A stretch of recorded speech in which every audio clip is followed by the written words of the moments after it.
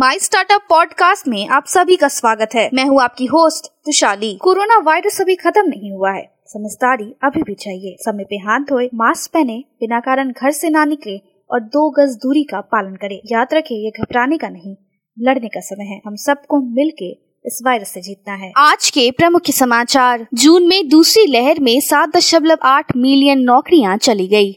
Cmie electronic निर्यात मार्च में second wave से पहले 9,812 करोड़ के नए उच्च स्तर पे पहुंच गए। ब्राइटकॉम ने बड़ी डिजिटल सेवाओं के सह को खरीदने के लिए LOL पर हस्ताक्षर किए। अब समाचार विस्तार से। महामारी की दूसरी लहर के दौरान खोई गई 22.7 मिलियन नौकरी जून में लगभग 7.8 मिलियन की वसूली की गई है, क्योंकि आर्थिक गतिविधियों ने देश में कुल रोजगार को पिछले महीने 383 मिलियन तक ले जाना शुरू कर दिया है। वाणिज्य मंत्रालय के आंकड़ों से पता चलता है कि देश में कोविड-19 की दूसरी लहर आने से ठीक पहले मार्च में इलेक्ट्रॉनिक सामानों का भारत निर्यात 9,812 करोड़ रुपए के रिकॉर्ड मासिक उच्च स्तर को छू गया था। शहर स्थित सूचीबद्ध digital marketing solution firm Brightcom Group ने गुरुवार को 1100 कर्मचारियों के साथ एक बड़ी भारतीय डिजिटल सेवा फर्म का अधिग्रहण करने के इरादे से एक पत्र पर हस्ताक्षर करने की घोषणा की, जो नेटफ्लिक्स, डिज्नी,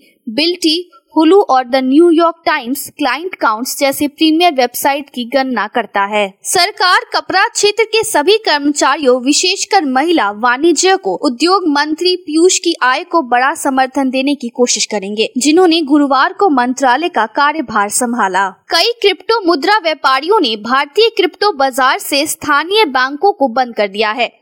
अब उन्हें विदेशी बैंक बाजार से आभासी मुद्रा खरीदने से रोका जा रहा है। कनाडा स्थित पेंशन फंड ओमर्स और नॉर्वे सरकार की निजी इक्विटी शाखा नॉर फंड एक सौदे में 20% हिस्सेदारी के लिए अवाडा ऊर्जा में $200 मिलियन का निवेश करने के लिए बातचीत कर रहे हैं। इस मॉनसून के मौसम में डी स्ट्रीट रंगों के एक दंगल के साथ शुरू हो गया है, क्योंकि मान्यवर फैब इंडिया और गो कलर सहित कई अपस्केल फैशन लेबल एक ऐसे बाजार में सार्वजनिक लिस्टिंग की तलाश करते हैं जो आमतौर पर उपभोक्ता प्रौद्योगिकी, वित्तीय या रसायनों जैसे पारंपरिक व्यवसाय की मेजबानी करते हैं। Amazon इंडिया ने गुरुवार को कहा है कि व्यापार सामान्य हो गया है और ई-कॉमर्स प्लेटफॉर्म नॉन मेट्रो क्षेत्र से तेजी से वसूली दर देख रहा है। Construction management app power play ने शुक्रवार को कहा है कि उसने एसएल पार्टनर्स और सिकोया कैपिटल इंडिया के एक्सेलरेटर प्रोग्राम सर्च के नेतृत्व में $5.2 मिलियन